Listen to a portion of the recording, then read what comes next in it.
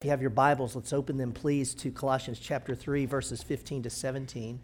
It's going to be a bit of an introduction here that I want to prepare us for the text itself. You know, at chapter 3, Paul makes that turn from the rich theology, the deep well of theology, chapters 1 and 2, and he makes this switch in chapter 3 all the way through to this rich application. Here's how we live out those things that are true. And in a way that Rob and I have been teaching, we've made that a point of that around chapter 3, but I want to make another point that we haven't been as strong on, but I need to be in light of the text we're looking at today. This switch is not just from the theology of Christ to the outward living of Christ. The context is going to show us that he turned a switch here, and it's clear he's now speaking to the local church. That even the applications we're going to look at have to do with the body of Christ and being in the body, not so much, for you individually, that you need to take this individually and apply it, which is still true, but the priority is the church itself. We can see this because starting in verse 9 of chapter 3, he begins those one another phrases. It's not just you, it's one another, one another, one another. And more specifically, and to the point, in what Joe just read, we notice in verse 15, he says, to which indeed you were called in one body. What's this one body that we're called to? Well, I'm arguing here that he's speaking of the local church. Now, I want to give you a quick flyover of what the Bible, what the church is according to the Bible, and don't answer out loud, but just in your mind's eye, if I said, what's the church, or if I just use word association, church, what things come to our minds? And my guess is a lot of things come to our minds. Some of it really good, and some of it really not so good. Let me tell you what the Bible says about church, and again, this is not the whole depth of it, but this is enough to prepare us for our text today. The Bible speaks of two church realities. The Bible speaks of the universal church. What's the universal church? Well, the universal church is every human being who will ever be born on the planet, who is saved by the blood of Jesus Christ. They are placed in the universal church. It's in the universal body of Christ. Old Testament, New Testament, 100 years from now, 1,000 years from now. Are you with me? That's the universal church. Now, the universal church is a reality, but it's invisible.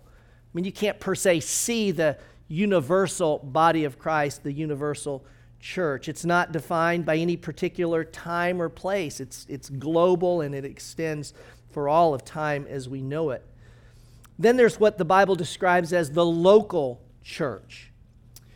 And the local church is not a building. So people say, where do you go to church? And you may say, well, I go to, it's fellowship. It's that church down Columbia on the left, in that warehouse. Well, the local church is not a building. Okay, the local church is a people. In that way, it's the same as the universal church. Okay, it's a people, not a building.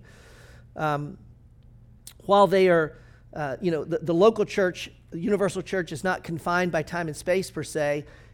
The local church is a local, in geography, a place where Christians gather in a time and place in a specific context. So a local church is who this letter was written to. He didn't write to the universal church. He was writing to who?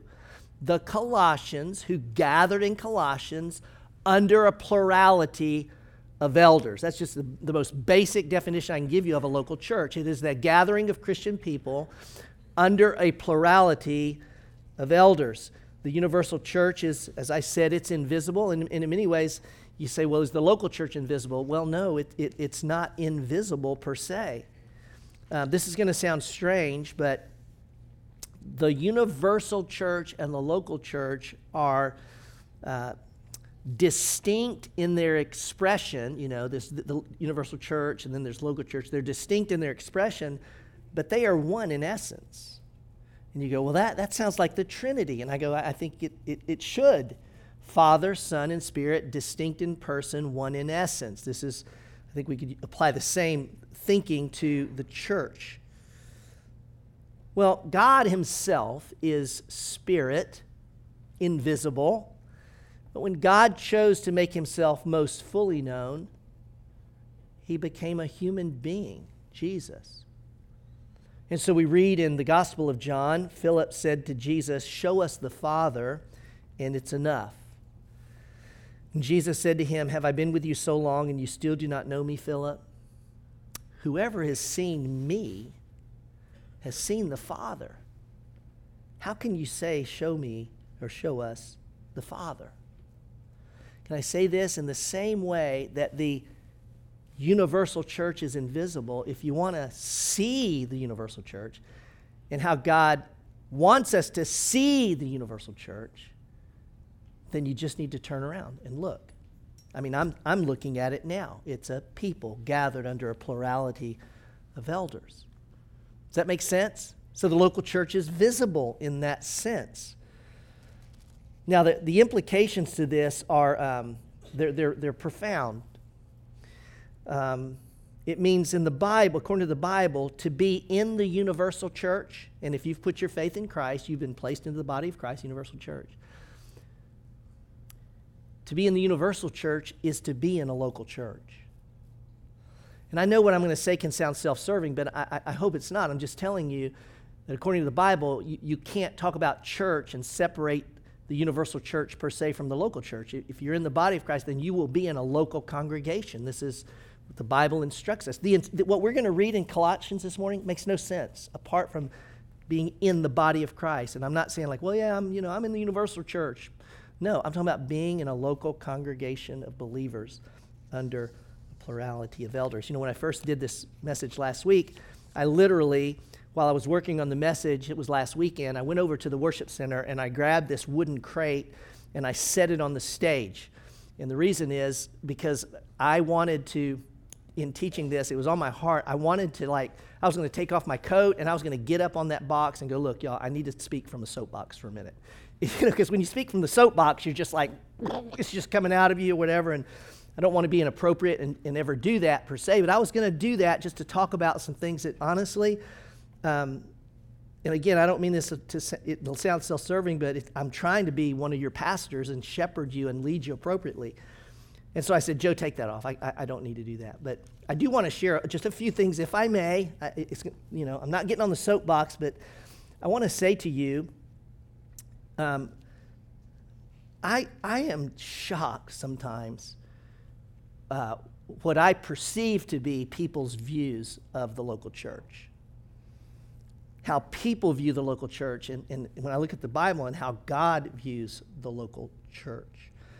And this can happen to me, and I'm not thinking of you when I say this, but and some of you are going to avoid me like I've got, coronavirus, I'm sure, but this happens to me say I'm in Costco, and I run into you, some of you, someone, but I'll run into some people who used to go to fellowship but don't anymore. And again, I'll say this several times. There's reasons to leave a church.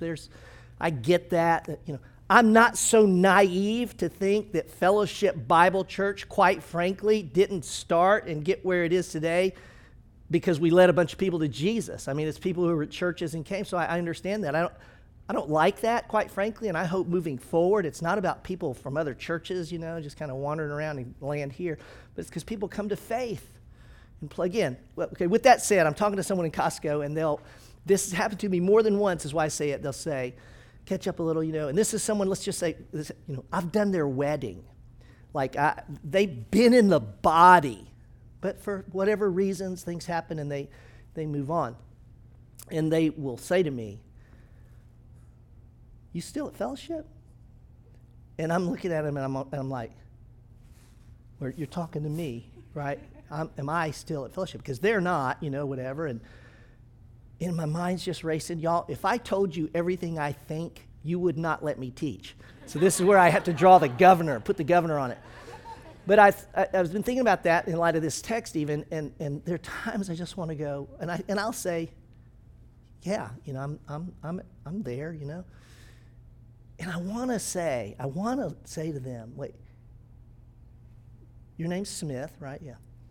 Are you still a Smith? And they would look at me like, what do you mean? Well, I mean, are you still a Smith? Because I know your family's gone through some really hard stuff, and I'm assuming surely you've changed families by now in light of everything that's happened to you. You know, I'm just getting that. Now I'm in sin. You know, I'm just totally. But I feel that in this way because, and again, I know there's reasons to leave churches and whatever, and you can go whatever, but when the Bible speaks of the local church, it uses words like body. It uses the word family. You don't leave your family because the family's in trouble or something happens. What if, I mean, and there's a reason God uses these words. How about your kidney decides, I think I'm going to start attending, but not really be really in you. I'll be there every once in a while. I know that's silly, and it's on the edge of sarcasm, of course.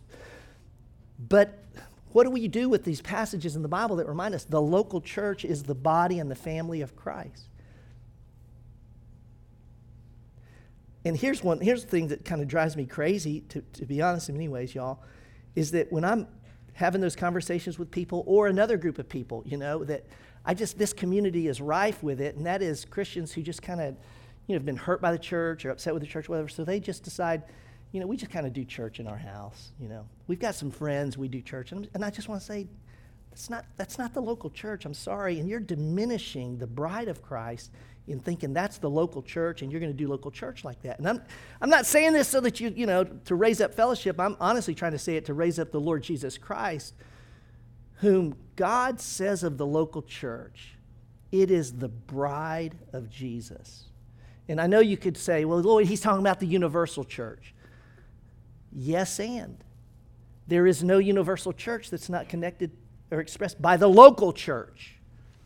And this is just an exhortation, I guess, when I get that off my heart to you. I know I stood on an imaginary soapbox, didn't I, you know, in that. But I go there because, here's the last thing I want to say, because this is on my mind. It's not young Christians who kind of have that mindset. This is what kills me. It's older, mature, I'm talking people in ministry that just say the church, you know, I'm in ministry, but, you know, I don't want to do that. And when I say that, please know this, I have been that person. I have been that person before. I'm not that person now, and I don't want to be that person going forward, and I hope we as a church, as a people of God, and as a local congregation, you know, with all its flaws and foibles, begin to live our own lives in such a way that don't diminish the glory of God, but actually enhance the glory of God. Because I'm going to tell you something. Every family's dysfunctional, but we don't leave them. And they never get perfect. But I'm telling you, through our flaws and our hurts and our pains, God is glorified in the context of our families. So, with that, all right, step off soapbox. Let's get over here to the text. Well, I say that because it has to do with the text. Paul, in these 3 verses, gives us 3 commands. They make no sense unless we understand them in the context of a body. And I'm suggesting here the context and body of a local church. Look at these 3 phrases, and they're in here, but the verses themselves, 15, 16, and 17. Here's the outline: the peace of Christ, the word of Christ, and the name of Christ.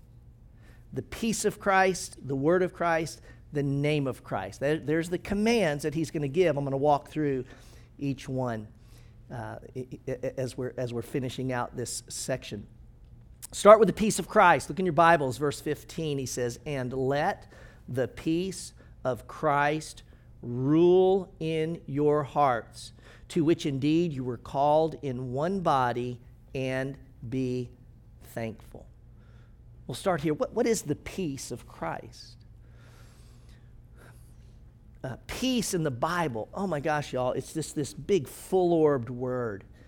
And it's so much more than the absence of conflict. We're not fighting anymore. We're at peace. It's so much deeper and broader and fuller than that. The Old Testament word shalom captures this essence of everything is as God intended. All things have been set right and set right according to God's desire and designs. This is the peace of Christ. When we look at how Paul uses this word peace in Colossians chapter 1, verse 19 and 20, the last phrases of the creed, he says this, "For in him all the fullness of God was pleased to dwell, and through him to reconcile to himself all things, whether on earth or in heaven, making peace by the blood of his cross." And so this is that peace by which we are made right with God. You understand, we are born separated from God, alienated from God, at war with God, and by Jesus' life, death, burial, and resurrection, by which he died for our sins, paying the penalty we deserve, we are made right, can I use this word, whole, complete with God. And that wholeness extends to our own hearts. You notice he said, let the peace of Christ rule in your hearts. And you all know this. Paige said it. Our mission as a church to help people find wholehearted life in Christ. I'm telling you, wholehearted matters because the heart is the center of who you are. And when we say wholehearted, we're saying the gospel is that which puts our broken hearts back together. It is our thoughts, emotions, desires, and choices, and that which defines the center of our being and who we are. This is the place of Christ's peace ruling in me. That word rule, by the way, is only used one time in the whole Bible, and it's right here, that Greek word. And so we look at, well, how was it used in extracurricular Greek at the time?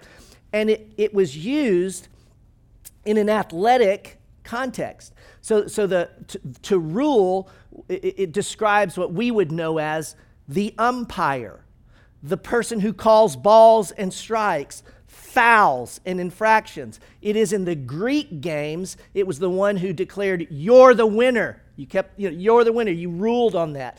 So this idea we think of, or at least I do, think of umpire. So let the peace that Jesus has secured by his life, death, and resurrection be the umpire within yourselves.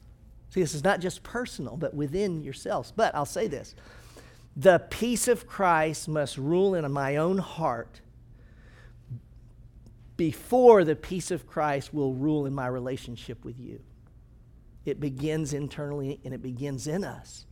And then it's extended to one another. Well, Lord, how does this work? Okay, how does the peace of Christ rule in our hearts within the context of our relationships in a body? Well, let's we like to say around here, fall in love with reality. Here's the reality, and Paul knows this. We don't get along. I'm not talking about us and people outside church. I'm talking about within the church, we have conflicts. We hurt each other. We have disagreements. And it's not surprising to Paul, nor is it to God. And when you read your New Testament, you all, I believe this, I don't have the exact percentage, but if you boil down all the New Testament letters, and you said, what are they about? Well, they're about the gospel. They're about the gospel, and then they're about this, and get along. Jesus, and work it out. Jesus, and love one another. That's what it's about. Broken people getting along, because we're fallen people, even within the context, especially maybe within the context of our church. And so what this may look like is, let's say I have a conflict with someone in the church, or we're at odds, something's here. If I let the peace of Christ rule in my heart, then I'm growing in that wholehearted sense of Christ is my deepest satisfaction. Jesus is all I need. I am fully loved, accepted, valued infinitely in the gospel. I'm whole in Christ. And I'm out of shape with someone, okay? But if I bring my satisfied heart in Christ to resolve the issue, and let's say the other person, a Christian, brings their own satisfied heart in Christ to resolve the issue. See, we're not coming together to get something from one another. We're coming together to express and bring the peace that already has been secured by Jesus in our hearts. Now, I'm not saying that so every time you resolve conflict, it's like bingo, poof, everything's gone. No, it's way harder than that. I am not at peace with everyone at Fellowship Bible Church. There are people, this is real, we're not perfectly all hunky-dory. But the reality of the gospel is we don't come to make peace. When we work things out, we're actually bringing the peace that is already ours in Christ. And part of sanctification is, and when I said I'm not at peace with everyone, or maybe I don't know that you would be either, is in time, God works those relationships out. And I trust He is in my life, and I trust He is in yours. And as He does, we're doing that, bringing the peace of Christ, which rules in our hearts, to one another. So I want to move on, but I want to note, he says in verse 15, and be thankful. So it's like, da-da-da-da-da-da, and be thankful. And it's almost like he just tacks that on. Well, I assure you he doesn't tack it on. But I want to hold that till I get to the very end of verse 17. So let's go from the peace of Christ to the word of Christ. Look at verse 16. Let the word of Christ dwell in you richly, teaching and admonishing one another in all wisdom, singing psalms and hymns and spiritual songs with thankfulness in your hearts to God. We have an interpretive question here. What is the word of Christ? Is it the words Jesus said? Is it the word of God on the whole? Let the Bible dwell within you richly. Or is it the words that were spoken about Jesus? Well, when we look again within the context itself, verse 5, chapter 1, it speaks of the hope laid up for us in heaven, and he says, of this you have heard before in the word of truth, the gospel, in the word, the gospel. And other commentators are almost 100% on this, that when it says the word of Christ, it's not speaking about the words Jesus said. Now, should we have those words dwell in us? Yes. But what he's saying within this context are the words about Jesus, about the gospel. Let the words about the person and work, the life, death, resurrection of Jesus, let that gospel dwell in your hearts richly. Douglas Moo, outstanding New Testament scholar, says it this way: it's not what he proclaimed, but it's the message that proclaims him. That's the word of Christ. Now, to dwell is to inhabit. When you dwell somewhere, you live there. You stay there. It's not like, you need to Airbnb the word. Let it stay there a weekend, then it'll move on. No, let it dwell. Richly carries the idea of abundance. Let it dwell in its fullness. And, when I'm studying, I'm thinking, Lord, what is this? And I'm praying, and, it was a week ago I was thinking about this, and it struck me that the things that ought to dwell in my heart pass through. And the things that ought to pass through my heart dwell. It's like this paradox. I can go decades and not hear a song. And then, I don't know, you just out one day, and I start hear this song comes on. Picture yourself in a boat on a river with tangerine trees and marmalade skies. Now some of you are going, that sounds like a trip on drugs. And I'm telling you, I probably was. Somebody calls you. You answer quite slowly. The girl with what? See, y'all are on drugs too. The girl with kaleidoscope eyes. Now I can't even remember the second phrase, but I'm going to tell you, I will never forget the chorus. Lucy in the sky with diamonds. And all the, younger people are going, that dude is on drugs. I don't even know what song he's talking about. Well, how about that? I mean, I don't think I will ever get that out of my mind. Well, how about this? Let's all recite the Colossians Creed. They're not going to put it up on the screen. You know what I mean? I would be with you. I'd be going, he holds all things together. I can't remember that. But I can sure remember Lucy in the sky with diamonds. Now, I think this is how God made us. I'm going to talk about this at the end. I think this is because we're made in the image of God, and God created us in such a way that how is it that those things stick and the other things just pass through? Here's also notice that he says here, and let the pastors teach and admonish you. And that's not what it says. It doesn't say, and let the pastors teach and admonish you. Teach, the positive side of instruction, admonish, the corrective side of instruction. No, it says, teaching one another. Now, this is the beauty of the body. Y'all, the primary teaching and admonishing per se does not reside on this pulpit or in Lloyd or Rob. It resides with each of us to teach and admonish one another. And here's the reality. You can't do that if you don't know the other person at some level.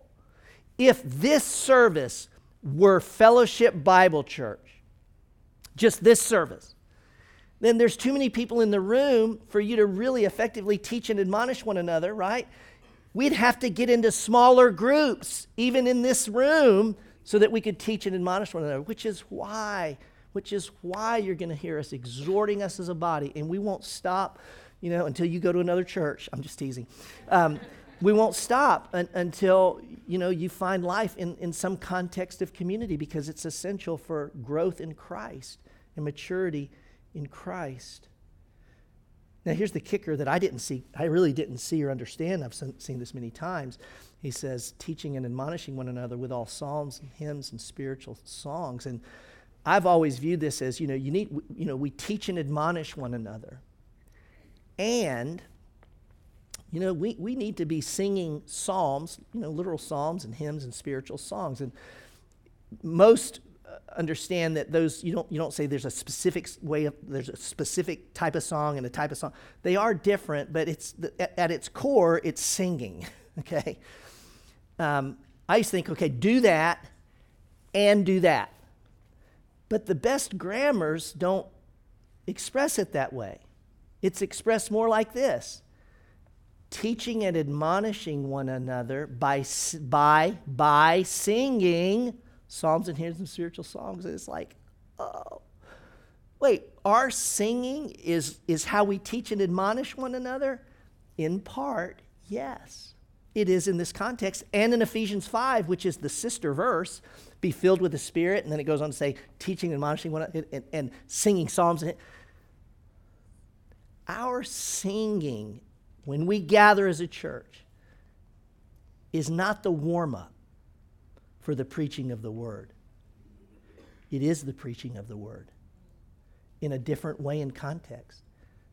How about this? In a way that you just might actually remember. So, teaching and admonishing one another by singing psalms and hymns and spiritual songs. And then he throws that on there again. Notice the end of verse 16, with thankfulness in your hearts to God. I'm going to grab that at the end. Go to verse 17. We've looked at the peace of Christ, the word of Christ, and now the name of Christ. Verse 17, and whatever you do in word or deed, do everything in the name of the Lord Jesus, giving thanks to God the Father through him. This is such a comprehensive statement, you all. Let's just look at it for a moment, and this is kind of that observation stage of Bible study. What do we see? Well, when I look at it, I see the second word here is whatever. Oh, okay, whatever. Okay, whatever. That's pretty comprehensive. In case I don't get what he's talking about, he says, in word or deed. Oh, he's talking about anything I say, anything I do. Well, that's pretty comprehensive. And if we don't get it yet, he says, in word or deed, do. What's the next word? What's the next word? Okay, so now we've got whatever, word or deed, everything. So it's almost like he's stopping us from saying, okay, but what about, oh no, I'm just saying it's almost Paul would just go slap us. He'd slap us and say, did I not say everything? Did I just not say whatever? Did I just not say word or deed? It's just absolutely comprehensive in life. Well, what does it mean to everything we do in the name of Christ? Well, it includes these things. When you do something in the name of another, you are doing it how they would do it, in essence. You're doing it for the reason they would do it. It's something that you do with the authority, like when someone comes in someone's name. I'm coming to you not on my authority, but I'm coming to you in the name of this person of authority that I'm under. You get that? It is to do something so that the person in whose name you're doing it is glorified. It is more visible. So I'm going to do this in Bob's name. And so when I do it, I'm doing it so you won't see me, but you'll see who? Bob. Okay, how does this apply? Well, it's infinite, the applications. And he doesn't just give us these specific, like, okay, for your particular circumstance. It's very broad in general because it applies everywhere. And so I'm going to give you a very broad application that I don't know that there would be an exception to. But it would be unique to your unique situation. You know how we end our prayers with this little phrase? What's the phrase we end our prayers with? In Jesus' name. So we've asked this God on the basis in light of Jesus. Do it for him because we're in him. So, see that? I want to suggest we can do everything in Jesus' name if we'll take that little phrase and we'll keep it at the end of your prayers, make a copy, and take the copy and bring it over here and put it right in front of your life. I'm thinking like in front of your physical body, in Jesus' name. That's what's right here. So, you're getting ready to say something, and before you open your mouth, you got that right here, and so you go, whatever comes out of my mouth next is going to be spoken so that Jesus will be made known.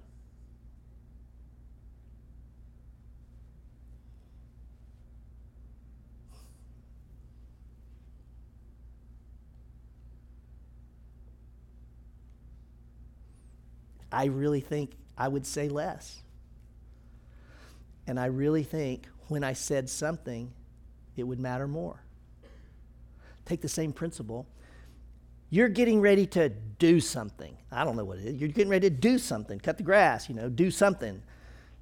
You're making a choice. So before you make that choice, you, in the power of the Spirit, you say to yourself, Jesus, I'm going to do this so that you will be better known. I'm going to do this so that you're glorified. It kind of puts a check then. It's like, it's not a bad check. Paul's not laying upon us like this legalistic, do this, don't do that. Don't forget the book we're in. Don't forget the gospel message. Don't forget the whole of Scripture on sanctification. You aren't who you were. You are now in Christ. And therefore, what you say is to be a reflection of Jesus. It's so when you open your mouth, what comes out of you is is Jesus. This is dependence upon the Spirit. The things you do, it's not like I don't want to do them. I do it because it's Jesus in me, you see. I think that would give us some framework for applying do all things in the name of Jesus. And then notice he ends with that phrase again, y'all, giving thanks to God the Father through him. I was going to say this, but this is no tack on. He said it 3 times. There's a reason he keeps saying be thankful. If we just took the book of Colossians, only Colossians, and we said, what does Paul think of thankfulness? Well, I would suggest he thinks a lot. Chapter 1, verse 3, always thanking God. Chapter 1, verse 12, giving thanks to the Father. Chapter 2, verse 7, abounding in thanksgiving. 15, 16, and 17, be thankful, sing with thankfulness, give thanks in everything you say or do. Be watchful in thanksgiving, chapter 4, verse 2. Y'all, thankfulness, gratitude. I'm still working on this, but there's something about gratitude that seems to be so central to the life of faith that Paul cannot say anything without calling us to it. Read the Psalms and you can't escape it. I kind of think of it this way, maybe. I think it's like the seasoning of faith. What do you mean the seasoning of faith? It's like what seasoning does. It brings out the flavors. Gratitude seems to enhance the flavor of Jesus, his person and his work. I might say it this way. Thanksgiving is the oxygen of heaven. And Paul's always exhorting us, breathe it in. Breathe in the oxygen of heaven and let it out every moment your feet are on this planet. Gratitude, it's the oxygen of heaven. Breathe it on earth. Breathe it on earth. I want to invite the band and worship team to join me again. We have intentionally framed our worship time and our time of gathering this morning to end in this way. You probably won't remember much, if anything, of what I've just said, I've taught. But perhaps if we sing of these truths, they may stick in a different way.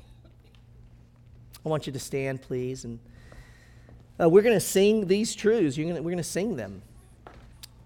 And I trust that we'll sing them and they will find a place in our hearts. And perhaps Lucy in the Sky with Diamonds will slowly ebb from my own heart, and maybe these words will reside. And I want to exhort you in this way, and I hope you think about this. This was true when you walked in the room and people were singing, or you're in the room at the very first of this service. This was true. It's true every time we lift our voices to worship. May it mark us as a community of faith. Here's what I mean, what's true. You're never singing for yourself. Mandy has said it. I want to reinforce it. You're never singing for yourself. And so,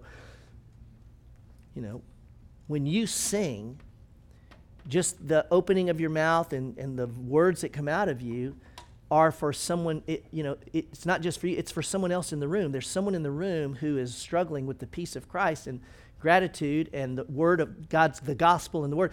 And your singing is actually their admonishment and encouragement. Can you believe that?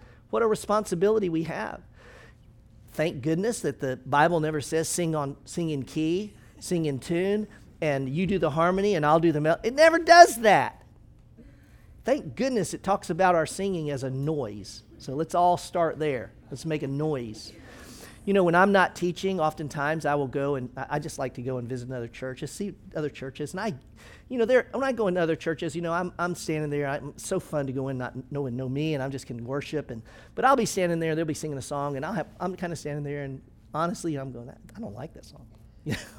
Or I'm thinking, we do that song better. It's just terrible. But I get that there are times when you can't sing or you don't sing or whatever. But don't let us ever forget that our singing is can I say it's just not an optional thing. It is a part of life in the body. And if you don't think it's for someone else in the room, I will say this. Some of you are standing in this room with your kids. My singing is for your kid. You're singing for someone else's child, not just your own.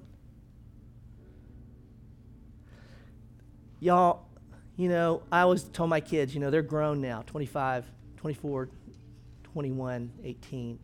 And I said, man, I'm sorry, you're a pastor's kid. I can't take that away from you. But I'm telling you, they don't remember my sermons. But all my kids, I believe this truly. They've remembered the songs that have been sung. over them that they've sung themselves, whether it's in worship service or at camp or student ministry. What a great privilege we have, isn't it, to sing. I don't know, I just hope in the coming years we take it with a deeper gravity and joy, because it's not just for us. It's for each other. And it is absolutely unto the glory of our God.